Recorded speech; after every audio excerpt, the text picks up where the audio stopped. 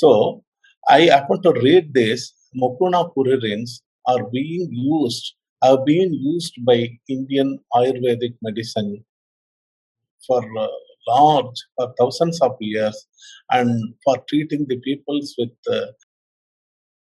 mental problem, Parkinson, paralysis, etc. All sorts of neurological disorders, and this particular plant extract, seed extract, have been used. It's not only in India. This is the Japanese encyclopedia.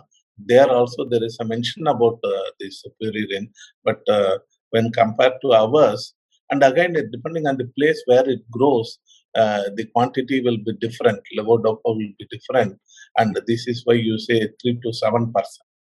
And our soil and our weather is best suited for growing medicinal plants.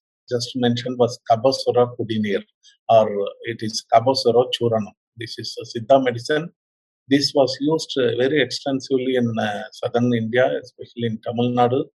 Government of Tamil Nadu has distributed to all the people in the form of kashayam, hot drink, during the peak, during this pandemic period.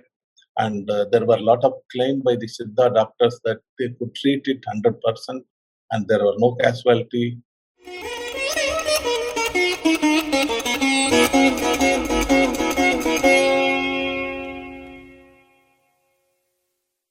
The title for today's discussion is the scientific validation of traditional herbal medicines. Myself is Professor Shekhar, and I'm working in a specialized department called Department of Bioelectronics and Biosensors at Alagarpa University in Karaikudi. This is one of the unique and very specialized department, and there are only very few around the world, and India is the one in our university. And I've been working here for the past 12 years. Something I've written at the bottom in Tamil that I will come to it later. At the end also I have the same. Okay, so this, I just wanted to briefly tell something about my university, which is, before that, which is located at the extreme south of India. You could see that we are very close to Sri Lanka, than the rest of the, even Tamil Nadu. As you could see here, this place is Karaikudi. We always refer to our place as the one close to Rameshwaram, because we are all very familiar with the Rameshwaram. The university is named after Dr. Alagarpa Chettiar, the gentleman, the philanthropist who has donated all his fortunes for the cost of higher education in this part of India. And he has been responsible for the establishment of the university and also a number of educational institutions, and also a research institute called SIKRI in our town. Next door is SIKRI's CSIR laboratory, which is also originally sponsored and funded by him with land and lot of money in those days in the early 50s. So it's a state university basically. It's completely state university. It's not a private one. The name is just because to acknowledge and recognize and respect the gentleman who has donated all, both land and money. The university is named after Alagarpa. Otherwise, it's a state university.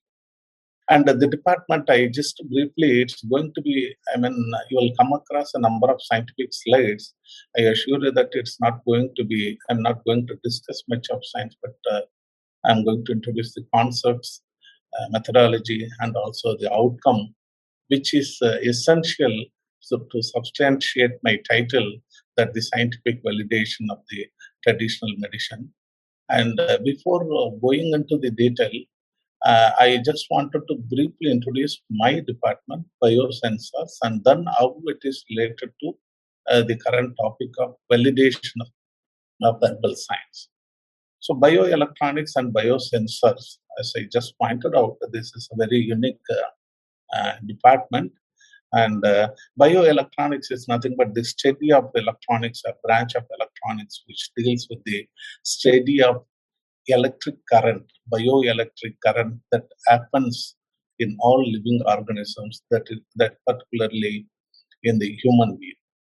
To be very precise and to be very simple, and every one of us have electricity within us. This is so-called bioelectricity. The existence of such bioelectricity within the living organism was established way back in 1791 by this medical doctor named Luigi Galvani in Italy. And since then, this continues to be one of the very intensively investigated topic.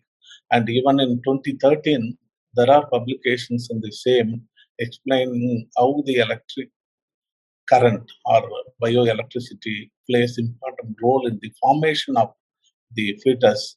And with the modern tools, you see what you see here is the camera, the frog bioelectric pattern that was obtained from the fetus of the frog. So this is very important topic, and to some extent, unfortunately, our country did not focus much on this topic, and now it is high time that because most of the modern diagnostic tools in medicine are based on this concept of bioelectricity in the living organism, particularly human being, that we are going to focus. So this is about bioelectricity, and the other one is the biosensors. Biosensors are, I show it in the, biosensors are nothing but, the electronic devices or analytical devices which converts biological response into electrical signal. That is the general definition. But I always try to explain this with the sensors, biosensors that we are having. Every individual is having five senses. We all know: sight, hearing, taste, tongue, skin, and nose. These are the five senses or sensors, biosensors, with which we are connected to the external field. This means environment. This means we acquire all sorts of information from the environment, and the message is passed on to the brain, processed, brain gives command, and we act accordingly. So essentially, these are the biosensors that is being tried to to understand and also to duplicate. That is the very objective or main purpose of starting work in the area of biosensors. The other typical example, commercial biosensors that we give is the glucometer and pregnancy tester. And there are a number of such analytical devices that we use in daily life. But you all might know one thing, that there are a number of about 20% of the Indian population are projected to be diabetic. And in another few years to come, it is going to be 20%. Already a large number of people are diabetic. And a number of such sensors are being used as in the form of glucometer at home to get to know or to screen the glucose levels. And to my knowledge, most of them are being imported, including the pregnancy tester from elsewhere. That the country has to focus in this area, because not only a glucometer and pregnancy tester, number of analytical devices are used in the field of diagnostics, medical monitors, and biowarfare and food safety, etc. And biosensors are gaining momentum because of its very selective, rapid, and sensitive detection of the target analyte. See, in the past, maybe 10 years, 20 years back, when you get to know about what the glucose level is, or what the urea level, or cholesterol level, or any kind of such diagnosis is to be done, we need to give, we had to give the sample, blood sample and urine sample, and wait for a few hours to a day to get to know the results. But now, almost most of the diagnoses are instant. You get the results in a few seconds sometimes.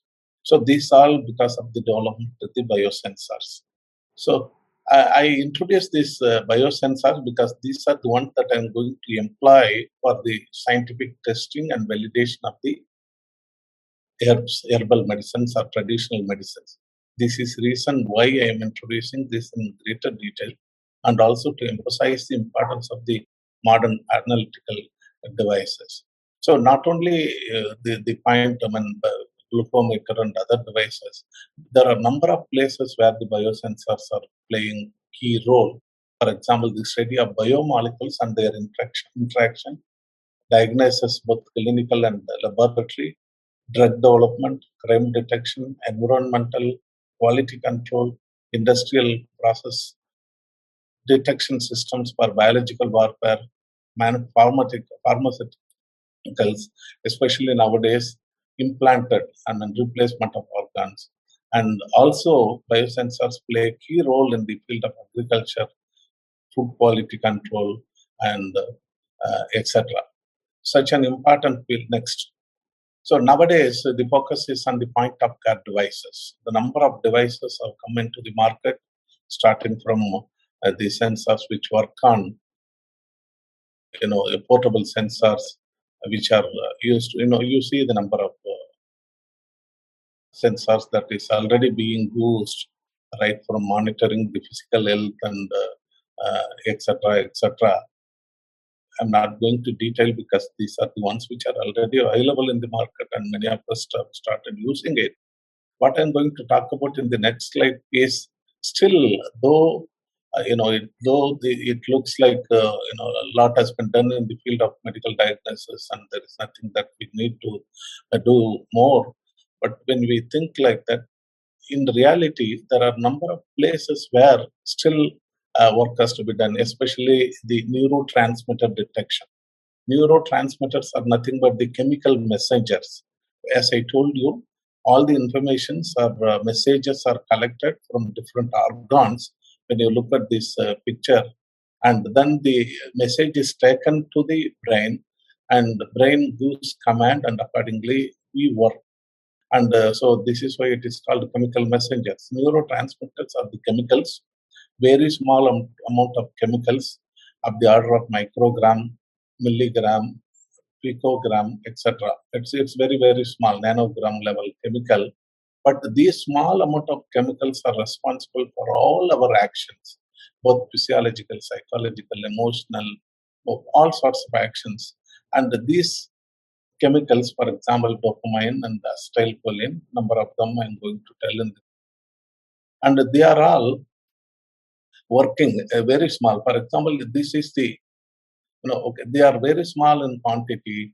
As I just pointed out, they take care of all our actions, starting from concentration, energy, alertness, mood control, cognitive functions, anxiety, attention, appetite, aggression, motivation, pleasure, happiness. This dopamine is nowadays well known as a happy chemical, serotonin, and all these combined together, they control what we are today, both emotionally and physically, physiologically. So these chemicals called neurotransmitters have to exist in the right proportion, and as long as they are in the expected or right quantity, we are fine. But if there is any deviation, as you could see in the previous slide, see for example, excess, you see bulk dopamine, less of acetylcholine, and if there is excessive dopamine, then what is required, and less of acetylcholine, that leads to the symptoms of disease called schizophrenia, or where the common name is depression, which is again a common problem, especially among the youngsters who are involved in the IT because of the day and night shift, etc. So work pressure, etc. So the reason is, if there is imbalance is also a problem. This is the point I wanted to mention. And here I just wanted to give 1 minute, please. Food is nowadays, no, food is always very important before, previous slide, please. Food is always important, and our mind health is decided by what we eat. So this is why food is called as a factor which influences the mood to a great extent. And nowadays there are a lot of research which correlates the food intake and the mind health. And when a person happen to have a psychotic problem, and the kind of food habit that the individual is undergoing or taking is also taken into account for diagnosis. And so, for any useful diagnosis, Okay. So for any useful diagnosis, we need to know the precise amount of these chemicals. For example, again, nowadays what is being sold in the market, you can come across in the Google and other online platforms and also in the drugstores. So-called happy chemicals are in the name of happiness. The claim is, or the fact is, when you take appropriate amount of these chemicals, neurochemicals or neurotransmitters, dopamine, endorphin, oxytocin, serotonin, and the individual is expected to be happy all the time. So this means these are the chemicals which derives happiness from whatever you do or whatever you take, whatever you acquire or whatever the recognition, reward or all these are decided or taken to the brain and given a feel that you are happy is decided by this chemical. But there is a problem. See, for example, if there is excess, or as I just mentioned, if there is an excess, is also a problem. If there is a less of this chemical, is also a problem. Meaning that the balanced amount should be there. And even in case, for example, serotonin, if you take, this is again a very important neurochemical which influences the personality, especially the happiness of the individual, very much. They work differently with men and women. Same serotonin level, which is when it is poor, and the symptoms are different in men and women, or a kind of problem that the men and women undergo because of the same chemical are different. Men becomes ADHD, and a woman becomes anxiety. Men become alcoholic, women become depressed, and men become anger and rudeness, and this woman become emotional. Likewise, there is a difference between the way these chemicals works in men and women, and again depending on the age, depending on the quantity that is that exists or that is secreted in the brain, the personality is decided, happiness level is decided, our activeness, our memory power, anything that you name out will be decided by these chemicals. So it is very important that these chemicals have to be determined, have to be measured very precisely when you want to understand the mental health or mind health of the individual. That is very important. But in reality, despite having many modern analytical diagnostic tools, it continues to be very difficult to measure the precise quantity. That is because of the complexity in the brain chemistry. So brain chemistry is indeed complex. That is because of the different chemical status of these chemicals. For example, we take this L-tyrosine is an amino acid that we get mostly in the food like cheese, butter, and milk, and again some meats, and through which we get or when we intake L-tyrosine. This is an amino acid. You don't need to worry about it. But once it gets in, with the assistance of one enzyme called tyrosinase hydroxylase, it becomes L-dopa. L-dopa, I have highlighted. This is what I am going to talk about in the case of traditional medicine, where it exists. So it becomes L-dopa. L-dopa is the precursor for the dopamine. Dopamine, we all know, and nowadays that is the very important influential chemical for the happiness of the individual, or there are not only happiness, there are many other roles the dopamine plays. And the dopamine becomes norepinephrine, again with the help of the uh, enzyme, and norepinephrine becomes epinephrine. These are sequence of chemical changes that continuously happens in the human beings. And especially even now, when the psychiatric diagnoses are being done based on the symptoms. And because there is no tool or there is no way that we can measure these chemicals precisely. So still there is a big demand for developing for for the development of analytical devices in the form of sensors to get to measure this very precisely. And now, as I just pointed out, because of the non-availability of the devices, symptom-based psychiatrists use even psychologists and family members to get to know how the patient behaves and how the patient acts, and then decide. Mostly it is qualitative, not quantitative. So the point now I just take home message is that we need to know the chemicals presence at any time. So this is a continuous process. And this is the reason why thyrosin becomes dopa, dopa becomes dopamine, norepinephrine, epinephrine. This is a continuous process. And this is the reason why our moods keep changing. We are happy sometimes, we are normal and angry, and then sad. All this mood swing is governed by the change, by such chemistry change. So even if you happen to measure in the individual these chemicals at a given time, in another 10 minutes, you do not know how the individual is going to behave. So this means chemistry must have been changed. And so we need to have a device or maybe which can monitor the continuous changes. And these kind of sensors are now being investigated very intensively as the world is concentrating on the artificial intelligence and also other machine learning, etc. There also sensors are very much required. So our target, based by looking at this literature, we have decided to develop sensors using metal oxide nanoparticles. That is how I get into this field.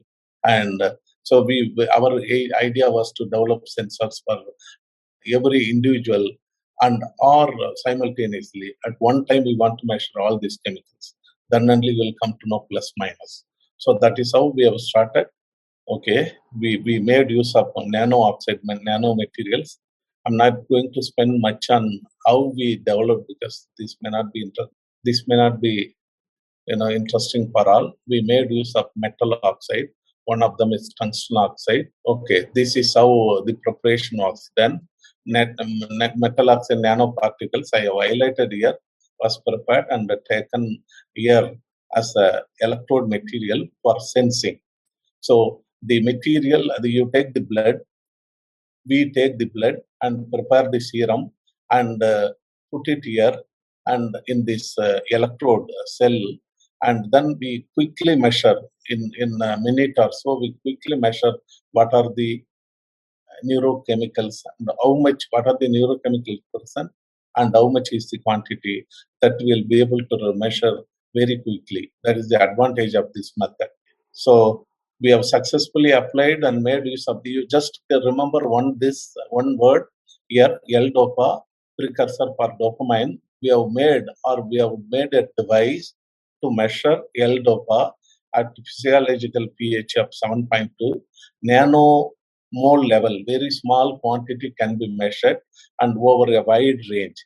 That is the only. And our sensors are very selective because when you take a plant, herb, and take the extract and you try to find out what are especially whether L-DOPA is there or not, and then selectivity is very important. So we made sure that the developed sensor fulfill all the requirements of a good sensor for the specific application.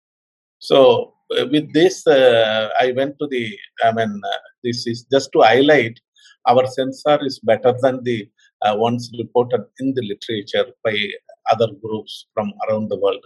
So with this, we went to we have a collaboration with doctors and also neurologists and psychiatrists and also psychologists, because we have some centers affiliated, research center affiliated to our university. And straight away, I just told the doctor, because of my excitement, that we have developed a sensor which can detect levodopa, that doctors could use it to diagnose the patient. And after listening to me, doctors,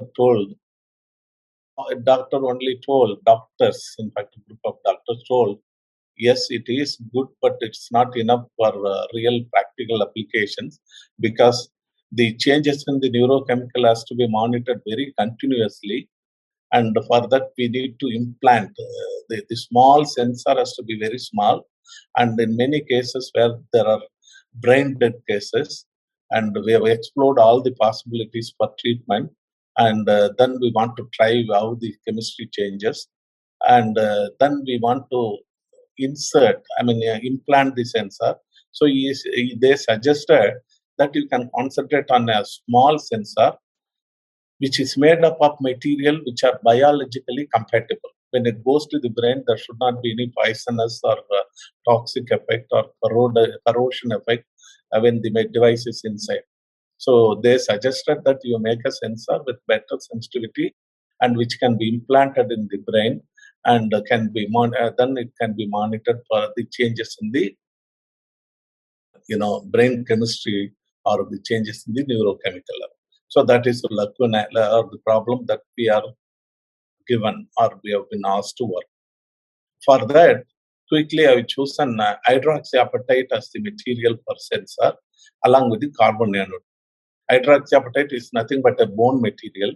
Our bone is made up of hydroxyapatite. The entire bone, the major percentage, about 70%, is hydroxyapatite bone material that we have prepared in the laboratory in a very small nanoparticle form. And obviously, carbon nanotube we add. And both of them are biocompatible. This means when I make a small sensor and when it is put it in the brain, it will not affect anything, but at the same time perform well. So this is about hydroxyapatite. The best example I have given here, hydroxyapatite is the material used for replacement, especially the teeth replacement and also bone replacement. When there is a fracture or if something happens to the bone, then the replacement is artificial bone, we can say, that we have prepared in the laboratory in the form of nanoparticles, very small particles.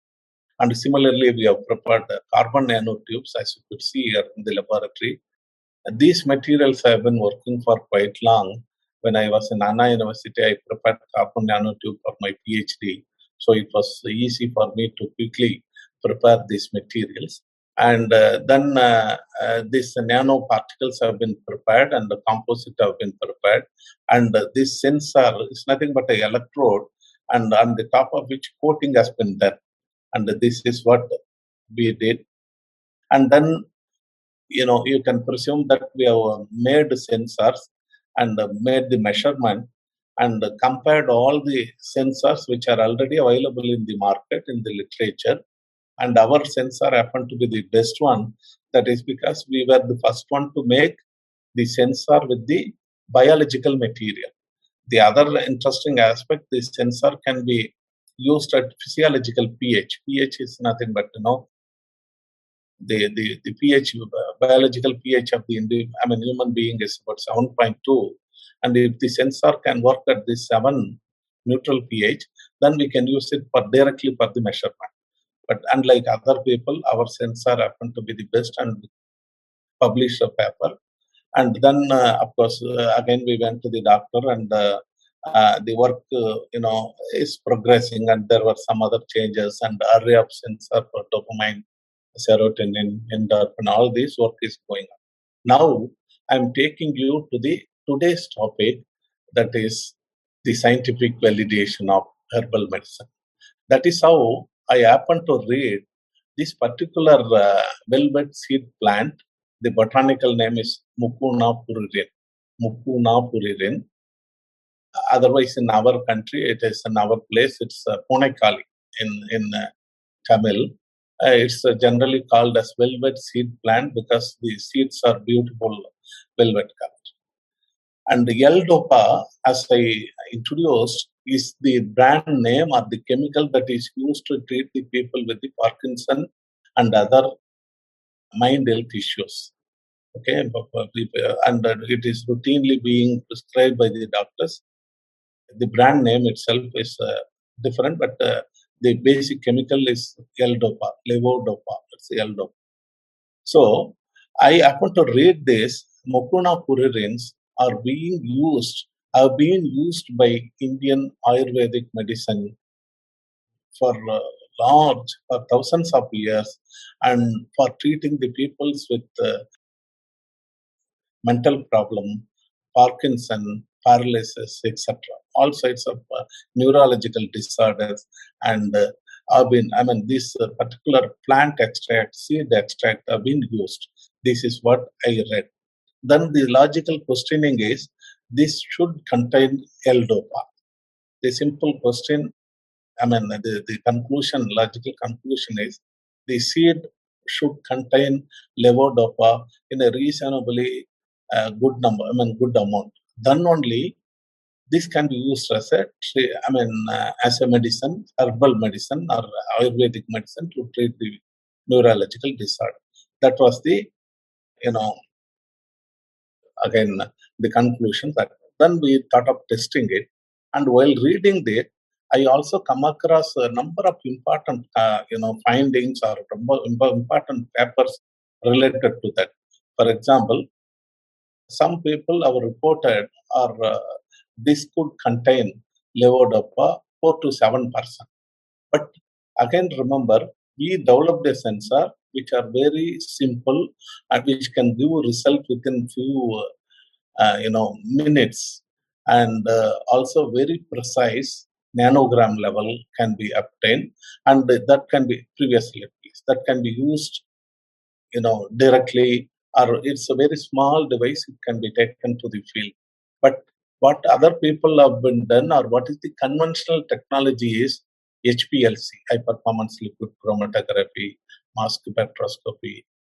These are very cumbersome technique. It takes almost several hours, and it's very expensive, laborious, and it needs chemicals, and accuracy cannot be as good as what we get with the sensor. So earlier, with the kind of conventional technology, people have reported that this plant seed may contain 4 to 7% of levodopa, and apart from that, it also had some kind of hallucinogenic tryptamines. These are also kind of psychiatric, problem, and the chemicals which are responsible for. And also, it has phenols, tannins, and later we realized that this modern medicine, L-DOPA, is derived from velvet beans. I mean, this plant seed. That was the thing that we realized. And another thing, when you look at or when you read this carefully, I've seen, because it is there in my place on the roadside and unnoticed, and people nowadays do not use it much, and not understanding the importance of this. We could see it on the roadside also, these plants. And another thing I just correlate with biosensor, this plant is nematicidic. This means the insects cannot go and sit on that or eat this. So this is very free, like unlike our spinach and other vegetables, other plants which are hurt or which are destroyed by insects, variety of insects, then it's called and these people, because of the toxic nature of this plant, and these insects do not eat it, do not bite it. So what I infer from this, these insects, very tiny, have a good sensor to detect or to understand that the certain plants only can be edible and some of them cannot be eaten, and they make use of their biosensors and understand. This happens even to the plant. You never see a plant, a goat, an animal, a goat or a cow or any animal which is even in the forest, eat some plant which are toxic and die.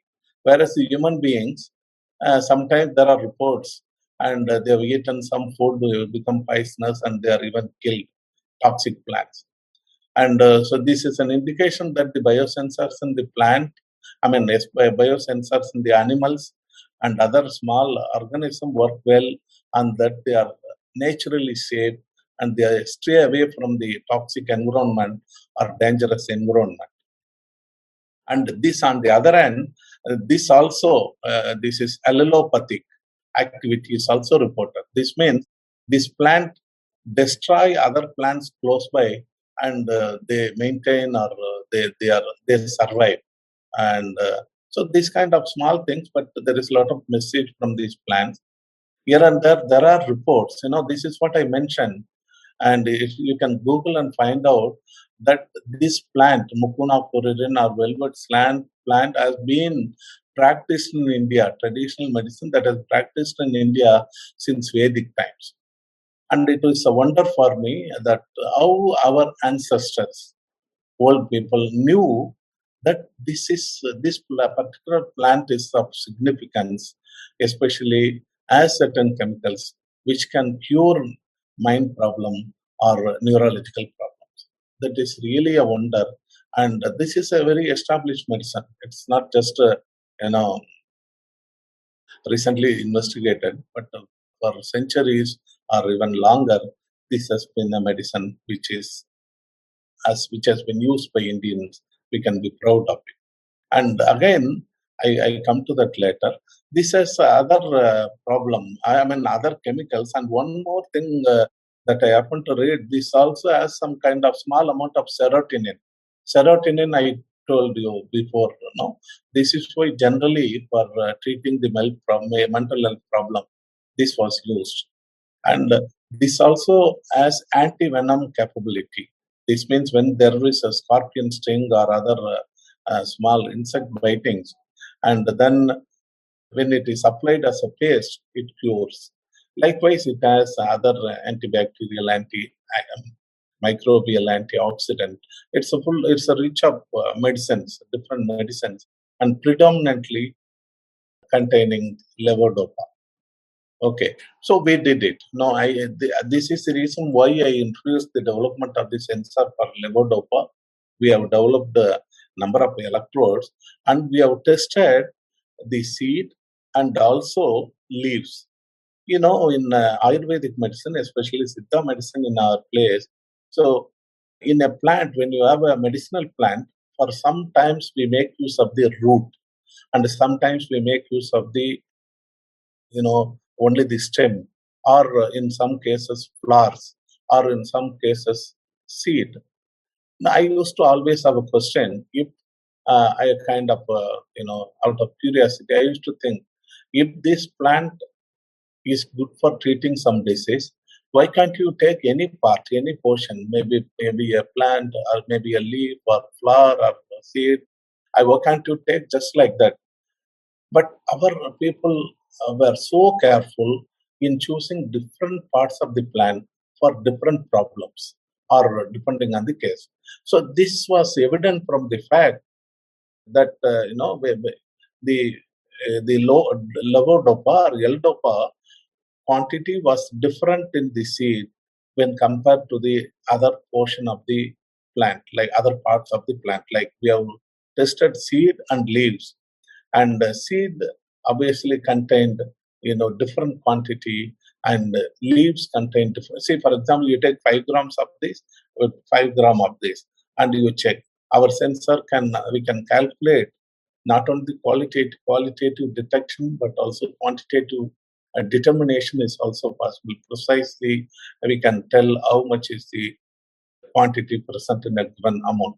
So while comparing that, we have realized that the quantity that is present in leaf and seed are different, and this is an evident, or this is the factor probably, or this is the factor due to which different parts of the plants, herbal plants, are used to for treating different problems.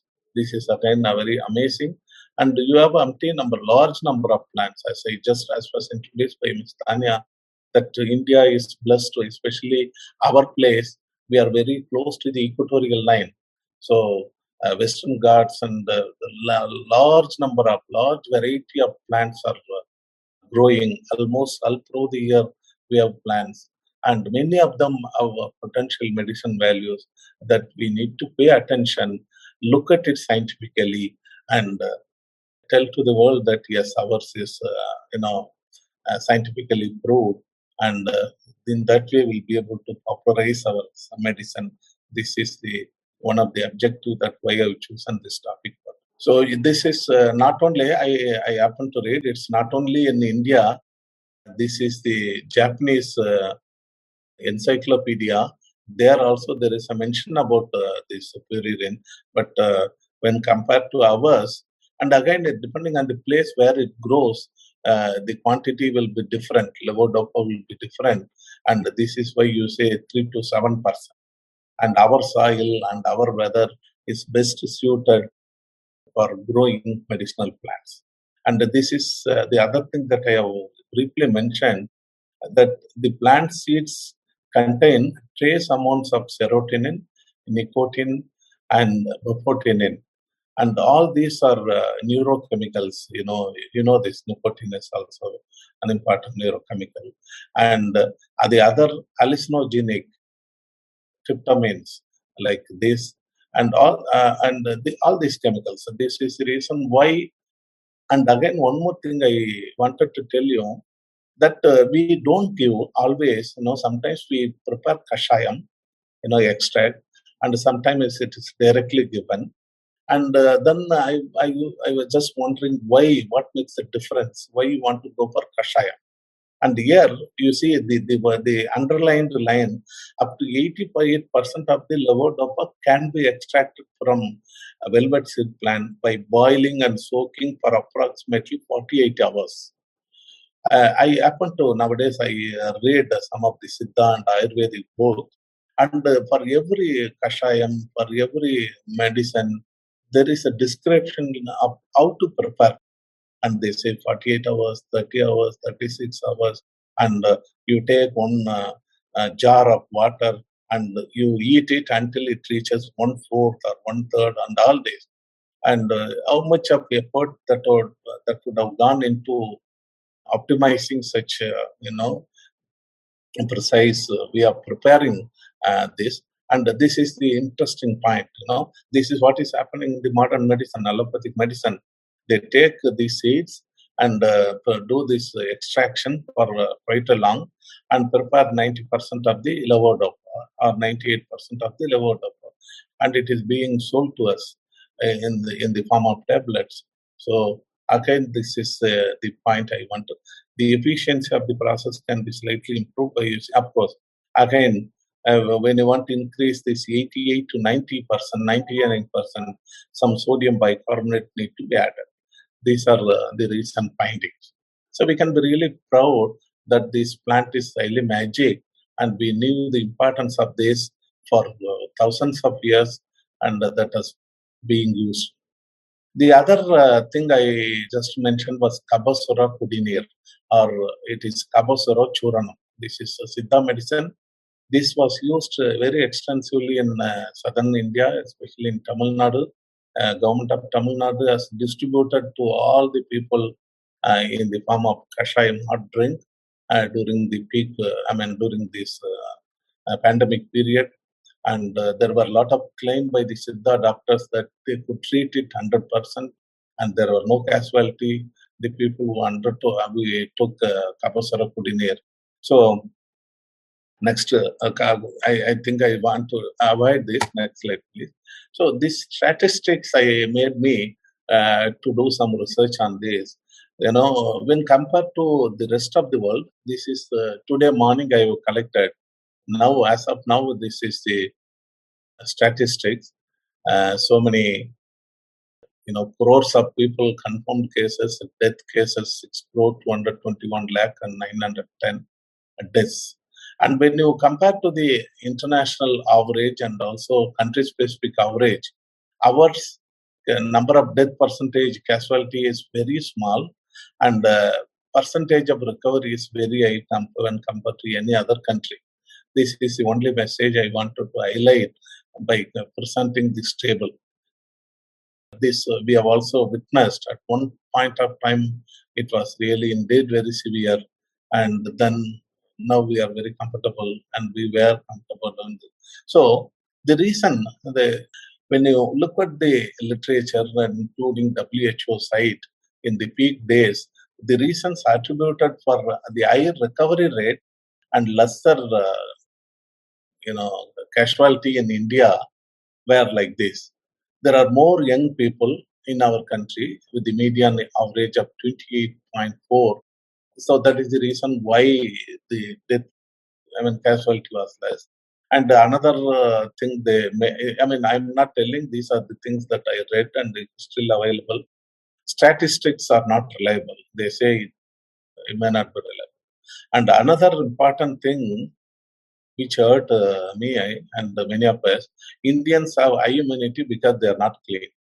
So hygienic is not good here. So obviously the immunity is high. That is what they said. But still, this is the real fact would be our traditional food, traditional medicine, including Siddha, which play a major role in boosting immunity against corona infections.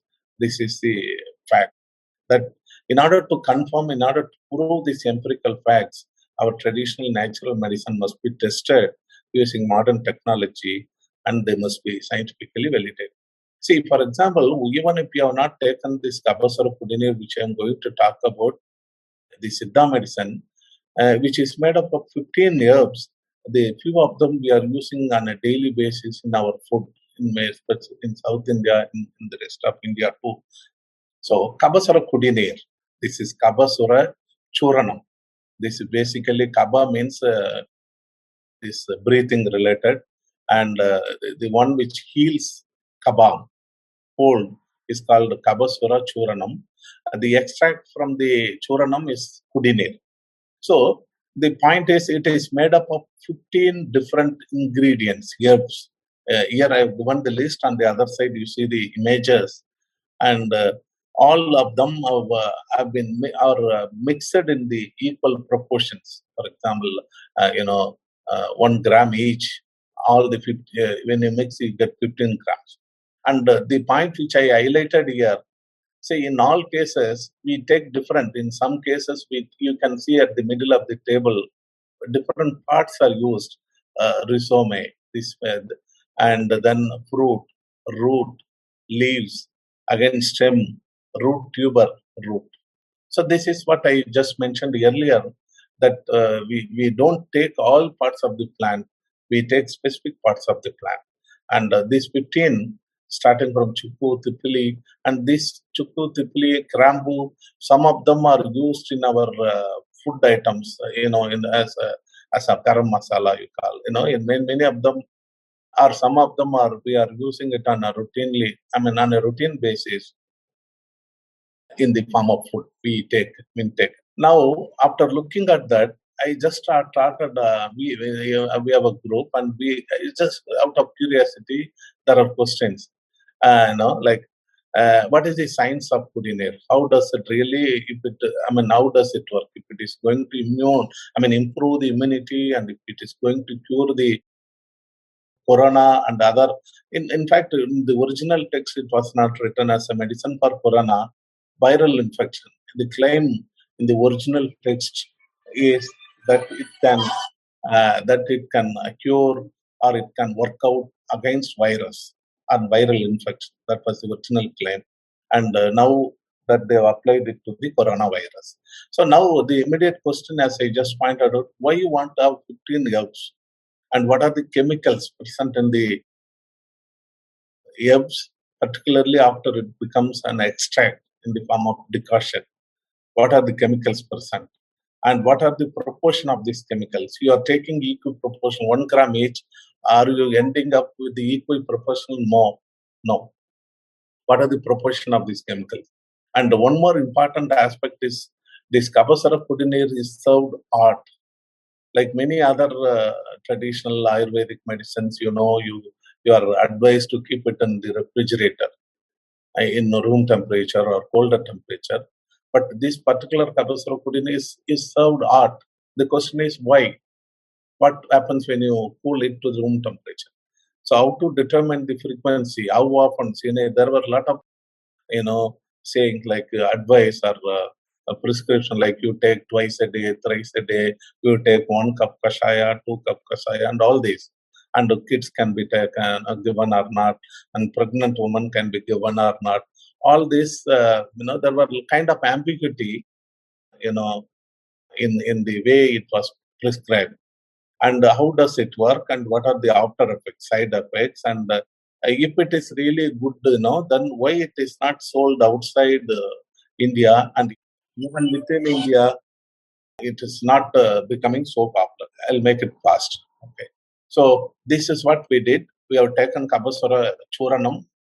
This is you see on the top, and it was heated at different temperature in order to see the heating effect.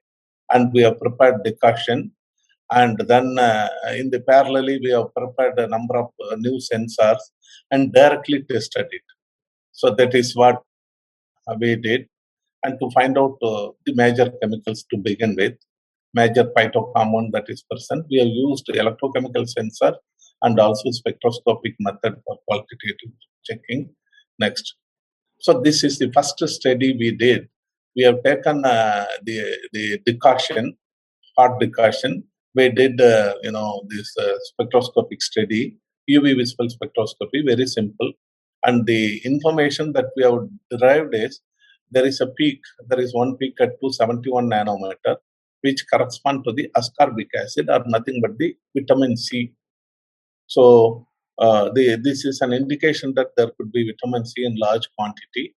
And again, vitamin C is ascorbic acid. This is not a simple chemical as we think. It is really complicated chemical, and it also varies with the temperature and other aspects. So this is another experiment we did with the chemical. So this is the Capasurocoodinir, and this is the chemical ascorbic acid in the laboratory. Both of them are matching very well. So we have come to the conclusion that the Capasurocoodinir is having ascorbic acid or nothing but vitamin C. And eugenol also people call it, eugenol is also present. So our simple detailed review of the literature indicated that yes, there is a possibility for ascorbic acid present, vitamin C, and eugenol is there. It is also possible. Thymol is possible from Siragam or Chwain, and gingerol from ginger. We use Chuku. Chuku is nothing but the dried form of ginger. So all these chemicals are expected to be present based on the literature. And the one difference is that we have prepared the extract using water, because we are taking medicine in the form of water. But many of the characterization are conventional, study with this independent plant. There are herbs were done by using methanol or ethanol extract. So, but we wanted to be very practical. So as it is served in the form of decoction, we have taken and did all this. Okay, so this is the experimental procedure, which I already explained. It's not very important. Now we know that we have developed a new sensor for investigating, new series of sensor for investigating the Capasurocoodinir. This is the only next message. This is the only message. Next slide, please. So we did a series of studies. We could estimate the quantity of ascorbic acid in a given amount of liquid, Capasurocoodinir, and that varies from micromole to millimole. Right? You see, there is a possibility depending on how much you drink, there can be a small and high concentration. So we need to develop a small sensor which can detect the whole range. See, for example, glucometer, if he is a normal person, 80 to 120. For diabetic 1, diabetic 2, it varies up to 300, 400 like that. And also the low sugar patient, it goes down to 80. So this means the sensor or glucometer is able to detect the entire range. In the same way, we have developed a sensor which can detect the whole range which is present. With this, we could calculate this the calibration graph, and we can calculate and come to know how much ascorbic acid is there, how much eugenol is there, etc. So the detection limit is nanomole level. Very, very, very small level also we can determine.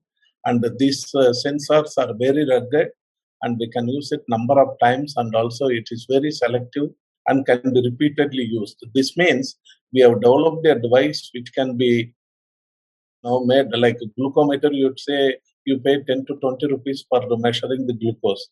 But when you go for conventional way of testing, you pay 100 rupees, 200 rupees, etc. And the same way, our sensor can be used at a very low cost and quick results can be obtained.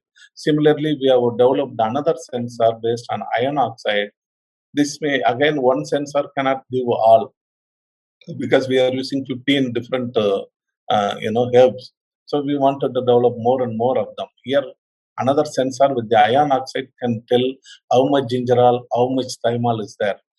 Ginger and ajwain, this is just to ensure that the measurements are perfect, are reliable, and reproducible.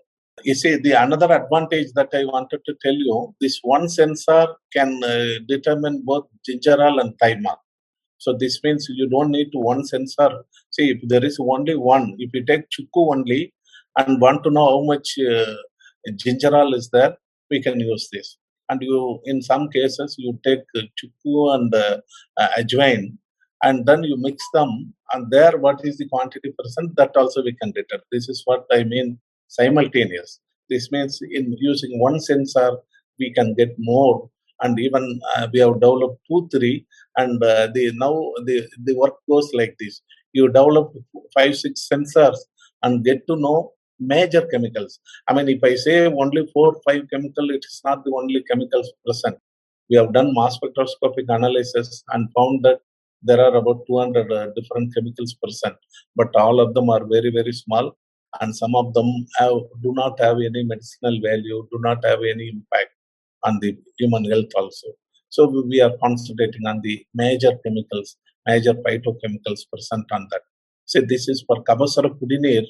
We did this experiment. You see, from 500 50 microliter to 400, it keeps on increasing. So this means when you take 10 ml, you take certain amount of gingerol, thymol, and see why one can ask a question. This thymol, eugenol, ascorbic acid, and all these are edible, eatable. And what is wrong if you take little more? So that you can ask. But there are even particularly eugenol, if it happens to be excessive, then the WHO recommended level, it is going to harm the liver and kidney. So any chemical for that matter, especially these chemicals, even if it happens to be edible. In Tamil we say, alavukku meerinal amildhamam nanju. Even if it happen to be, very special food, amildham, if it exceeds the limit, it's going to be a poison, nanju. So we need to know how much we take. So that is the reason why I emphasize that precise measurement of these chemicals are very important. So we did it. So this is the message from here. So now this question I just wanted to address. Why we wanted to drink hot? And in every corner of the street during the peak Corona days, people kept this in the hot pot. I mean, especially in the drums, hot drums, and it was served very hot in the stainless steel tumblers. And that is the question, very tricky question I asked. So what we did is we have prepared very hot, 100 degree nearly boiling temperature, and then we have started making measurement, both spectroscopic and also electrochemical sensor measurement every 10 minutes, every 15 minutes. Every 15 minutes, once we kept on measuring this. And as you can see, within first 45 minutes or so, there is a lot of change in the chemistry. And here it can be seen in the first 30 minutes, you see this peak has come down, and here also it has come down.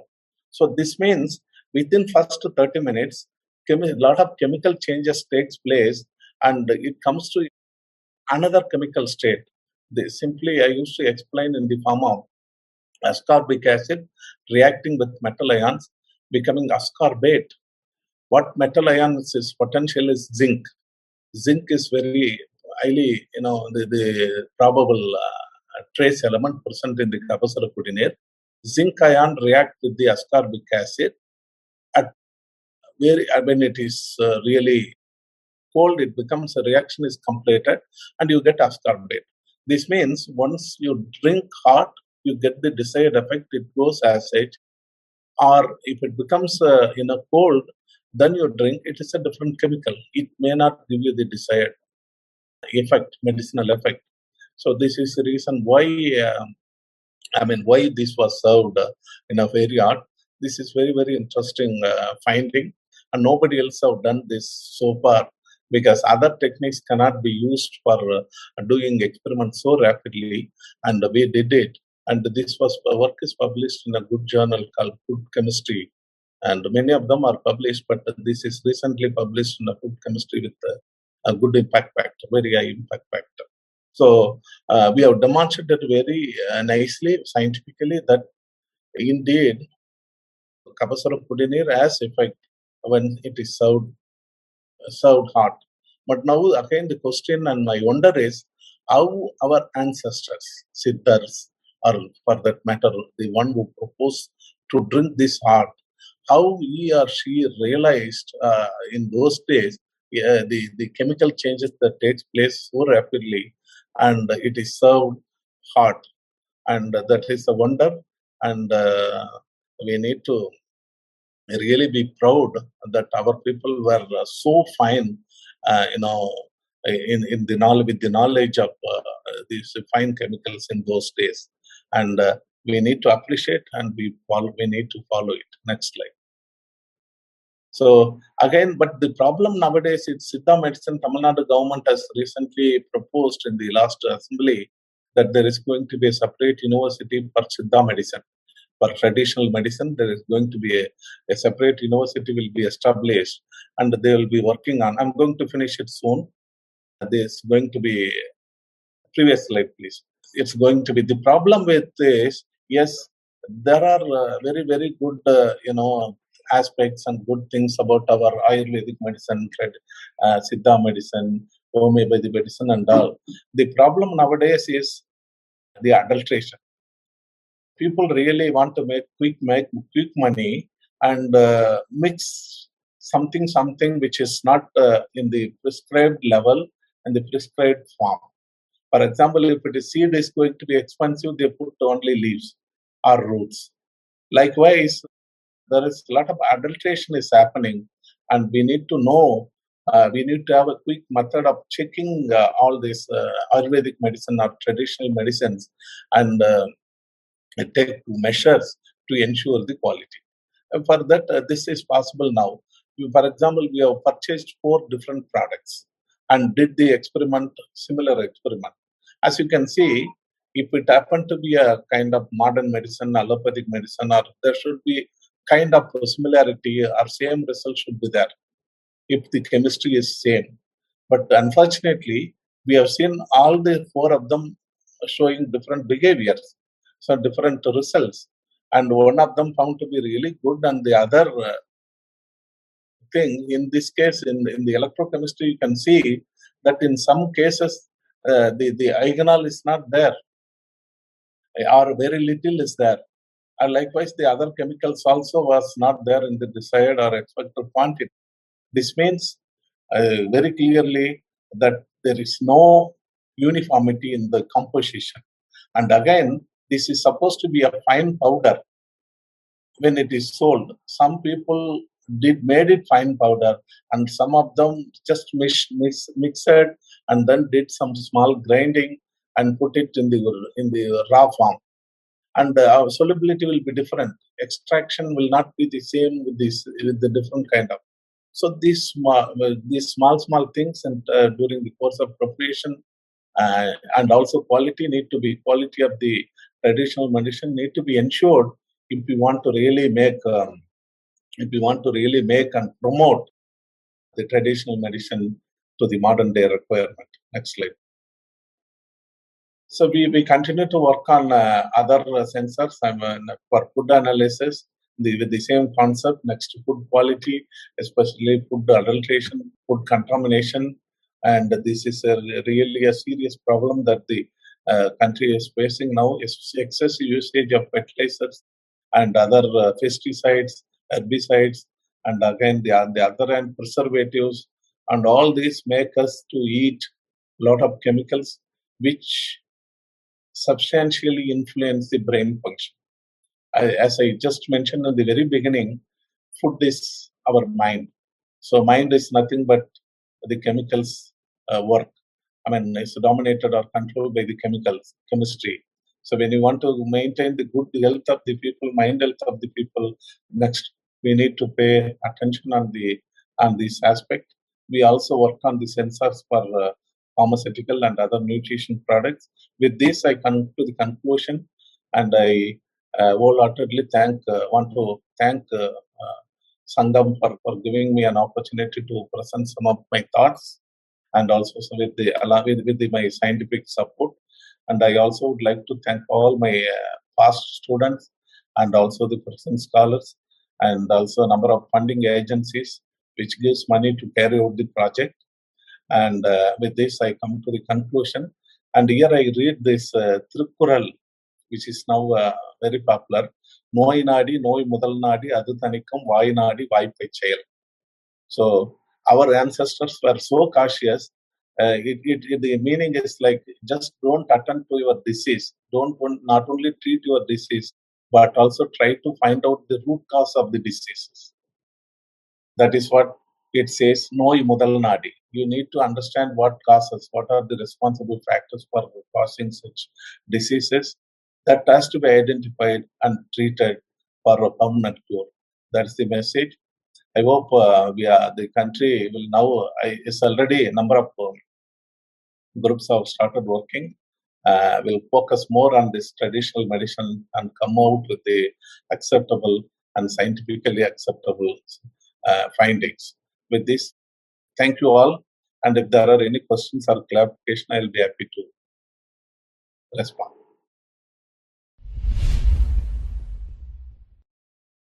So Krishna asked that recently it has been in news that WHO and the government of India agreed to establish the WHO Global Center for Research on Traditional Medicines using modern scientific experiments and methodology. Is there any progress about that? Means the doctors or researchers like you are being contacted or informed to collaborate or participate in these activities? Yes, indeed, it's a good observation. It's not only India, many parts of India, including the developed nations, have been focusing on this.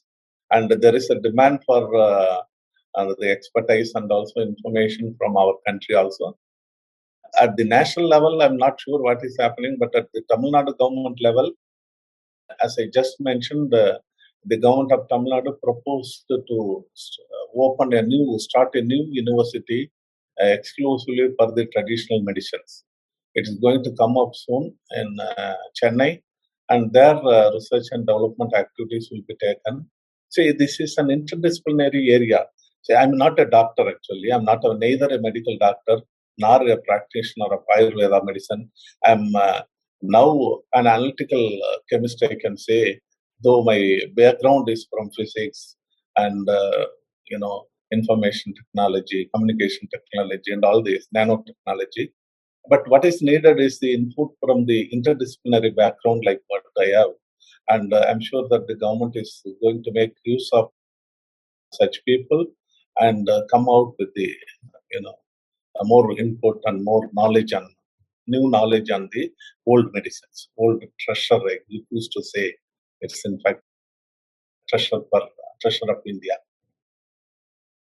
It's a good observation. I think it will be taken up. Thank you, Professor Sekar. And we at Sangam Talks are doing our best to put this out there and kind of promote it so that it gets noticed. The next question from Krishna is, biosensors made from the biocompatible mineral hydroxyapatite as you prepared, can we find it directly from other natural sources or food other than human bone, or is it formed within human body from the food we eat? This is, it's a calcium phosphate. You take calcium and phosphate, and during the formative years, bone is formed naturally. Okay. And so that is why we take a lot of calcium-rich food, and because phosphorus also is there.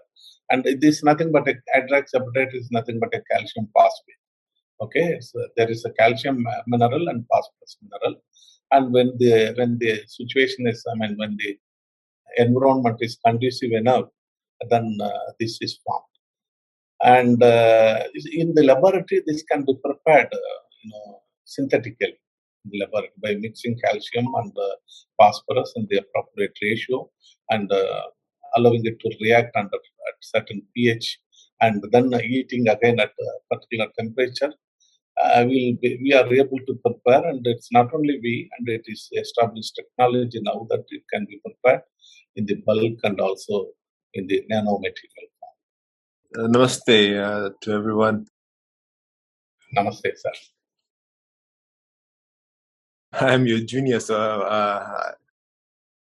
the titles suit me. Yes, I was wondering, when it comes to Ayurveda, because I think generally people have a myth or preconception that Ayurvedic medicines, etc., do not have side effects. But as you have already said that, in Ayurvedic, trustees, etc., practitioners who are well versed with it would highlight that, person who is sensitive to this might have this side effects, etc. And I'm surprised the way even pharmacies, etc., are even doctors are giving away, let's say in my country, Ayurvedic supplements without cautioning you to look up the side effects or do your research properly before taking it. And what's your view about that, sir? Yeah, first of all, thank you for joining. This should be really hard time for you, because even the time difference is concerned. Thank you for joining the talk. And your observation is true that there could be side effects, and the question is, were there any side effects or not?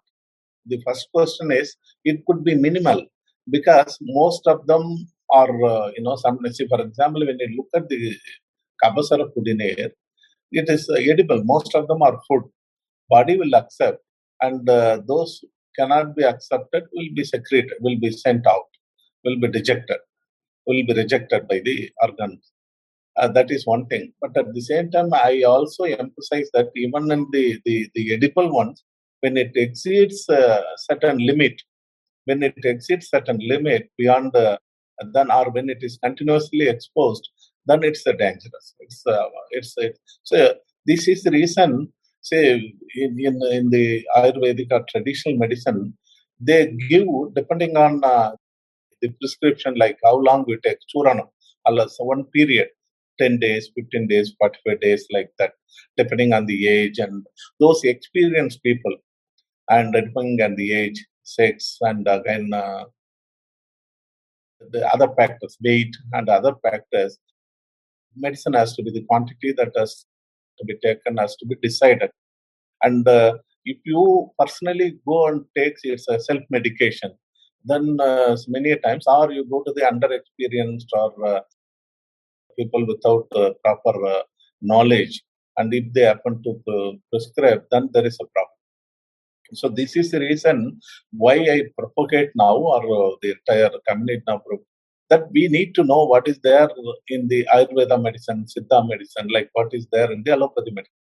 Then you can be very confident about, yes, these are the chemicals in small quantities, even if it is in small quantities present in it. And then we can confidently prescribe, and we can, and people also can take it very happily. And that has to happen. But so far, especially with the people who have a rich knowledge or with a good experience, they have been prescribing it the right quantity for the right people. If that is the case, there cannot be any side effect. So I just wanted to get your personal view on, I don't know if you've read or researched, there's this popular Indian Ayurvedic supplement that's been sold here in Fiji. It's by the Himalaya group, I think Himalaya brand. And one of the supplements I've tried is ashwagandha from them. And currently I have trying Menta, I think it's supposed, but the problem is that the bottle does not give you much information, and plus the prints on the what the combination or ingredients are so small, you cannot tell that if you're getting the right amount of this particular ingredient. So I was wondering, what's your view about such brands? See, the problem, there are two, it's a problem is of twofold. One is that they want to maintain the secrecy of the composition. If they tell what are all the components present in the quantity, then it's not patented like allopathy medicine and not difficult to make. It's easy to you buy or from the ingredients from the market, you mix and then you make your own and you start selling in PG, and then you will not be importing it from India. So that is the reason they want to maintain for they don't want to reveal the actual composition with which the product is made up. That is one thing. The other aspect is also the finite information they are also not aware of. I don't know, Himalaya is a big group, and if they have done enough research and found out what are the compositions present in it and in what this I'm not sure. And for these reasons, it is not this. For me, in my opinion, this has to be disclosed. All the information you have the right to know as the consumer that you are going to eat, and you need to know what you are eating, what you are taking. So this is supposed to be the case, but I don't know how the law works with this particularly. And yeah, I know I've seen this, but this is the point. Not only this, in all the products, and I think things have to change. Patenting, copyright. If the company has the copyright for a particular product, and the others cannot sell without proper approval, and then they have the monopoly. Otherwise, if they tell everything about how it is prepared and what is the now Kavasara Kudineer, every individual household could make, because of the urgency, everything was disclosed, and people sold it's 1:1:1:1 all the 15, then you mix it and make it at home. Like there are both the side of the issues, and this has to be addressed in future. I think we need to educate both the producer and also the consumer, so that all the informations are furnished on every product. That is because you are consuming internally, you are taking, and you need to know what you consume. This is my opinion. In traditional medicines, we are not much informed about the testing methods to take precautions or to detect any disease in earlier stage, like in allopathy today. Were there any texts in ancient India which talks about the test or checkup methods or these testing methods? So this is the question to me, right? Okay. I just started reading. I could answer only based on my guess, and whatever I read so far, there are a lot of information about how it can be prepared, how it should be taken, and all these informations are there. But and of course, there are some people who should not eat, should not take. That is also written. For example, pregnant women should not be provided with that, and kids should not be given. And these informations are there, but otherwise, I'm not an expert to answer this. That will be only based on my guess, and I don't want to do that. The material again about treatment-resistant depression, for example, I think Triosine might help. Are there any other sort of Ayurvedic remedies that could be possibly explored for resistant depression? For example, if your traditional antidepressants do not work. To be very precise, I am not aware of the other specific medicine, because this is a sensitive issue. Before confirming, I don't want to reveal. But what I now propagate and I speak to especially the youngsters is food habit is changing very rapidly. Okay, food habit, like suddenly I'm not eating what my father and my forefather ate. It's complete. It's mostly very different from, and this genetical changes, cannot accept the changes so rapidly. Genes cannot accept the changes so rapidly. So as much as possible, for example, simple example I told you, this is why I introduced my research. Tyrosine is the amino acid. So that is present in your meat, especially red meat, and again this is cheese and other milk products. And when you egg also contain tyrosine. And when you take a tyrosine, in the form of food, that acts as a precursor, okay, for deriving number of chemicals. Tyrosine becomes levodopa dopamine, norepinephrine, it goes on. Likewise, what I propose is that we need to eat mixed. So just because of the availability of the food, or just because we love one particular food dishes, and we continuously eat only those. Unlike in the past, it was not. You need to eat all kind of food. It's not only the favorite item. So in that way, your body is provided with a variety of amino acids, a variety of minerals, which act as a precursor for synthesizing a number of chemicals, complex chemicals, which influences the brain chemistry. So I nowadays every meeting I tell, especially the students, that don't go only for the fast food. You eat some of the traditional food, and sometimes you may not like it, but it is important for your body. So because of the market-driven economy and TV and so many social media is continuously giving a lot of advertisement on specific foods, and nowadays we are not deciding what we eat, and it is also influenced by other sources. So my recommendation for you, you take nuts specifically, a variety of nuts, and this meat, food also, traditional in the original form. And then that certainly acts as ingredient for strengthening your brain. That you will see.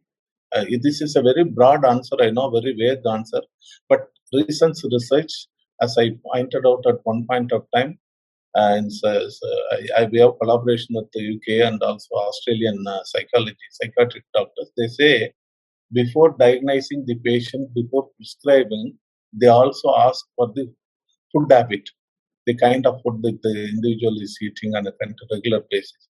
That also is taken into account. So this is the only thing that I can say for now. In Fiji, we have food habits are very similar to what is in India, but there's a marked difference in what we cook with. For example, oil is much more cheaper here compared to ghee and butter or curd, etc. As opposed to India. I think that's one of the factors that is probably contributing to the lifestyle issues, lifestyle diseases in Fiji, probably mental health as well. And probably one of the issues is that, like you said, doctors should first focus on the nutrition and analyze the nutrition of the person, then advise them accordingly. And just one last tidbit: what do you see in the future when it comes to sensors and IoTs and artificial intelligence? You can maybe write a post later on if you don't have the time here right now. Yeah. Certainly, it is going to have a strong influence on the health diagnosis, and it will give a direct good feedback and input to the doctors to diagnose and also prescribe. Because IoTs, especially a number of, I'll just finish it within a minute, Ms. Tanya. Number of IoT-based sensors are going to be incorporated in our cell phones, especially VOC, volatile organic, the breath, the exhale breath that I can talk on a different platform. Exhale breath analysis. Every moment you breathe out, it is along with your carbon dioxide, about 1,500 chemicals are coming out. Every moment you breathe out. More than 1,000 established chemicals are coming out from the body. Every moment the individual breathes. So this exhaled breath carries a lot of information about the health status of the individual. For example, lung cancer can be diagnosed at the very early stage by detecting hydrogen cyanide concentration in the exhaled breath. Okay, ammonia excess is an indication for the liver failure, kidney problem, ammonia excess gas. Likewise, acetone can give information about your glucose concentration. You don't need to really prick the blood and take the blood to check your glucose. All these are going to be incorporated in the cell phones, and the future smartphone will be the mobile diagnostic device, which will in turn be connected to the doctor. And then every day morning you wake up and give a breath, and information will go to your doctor, and doctor will call, or alarm will go to the doctor if there is any deviation from the routine, and then the individual will be called for investigation. Such kind of rapid advancement is happening in the area of IoT, especially the diagnosis, and the future will be certainly will have a lot of positives in terms of diagnosis, and obviously which serves as a good for the treatment.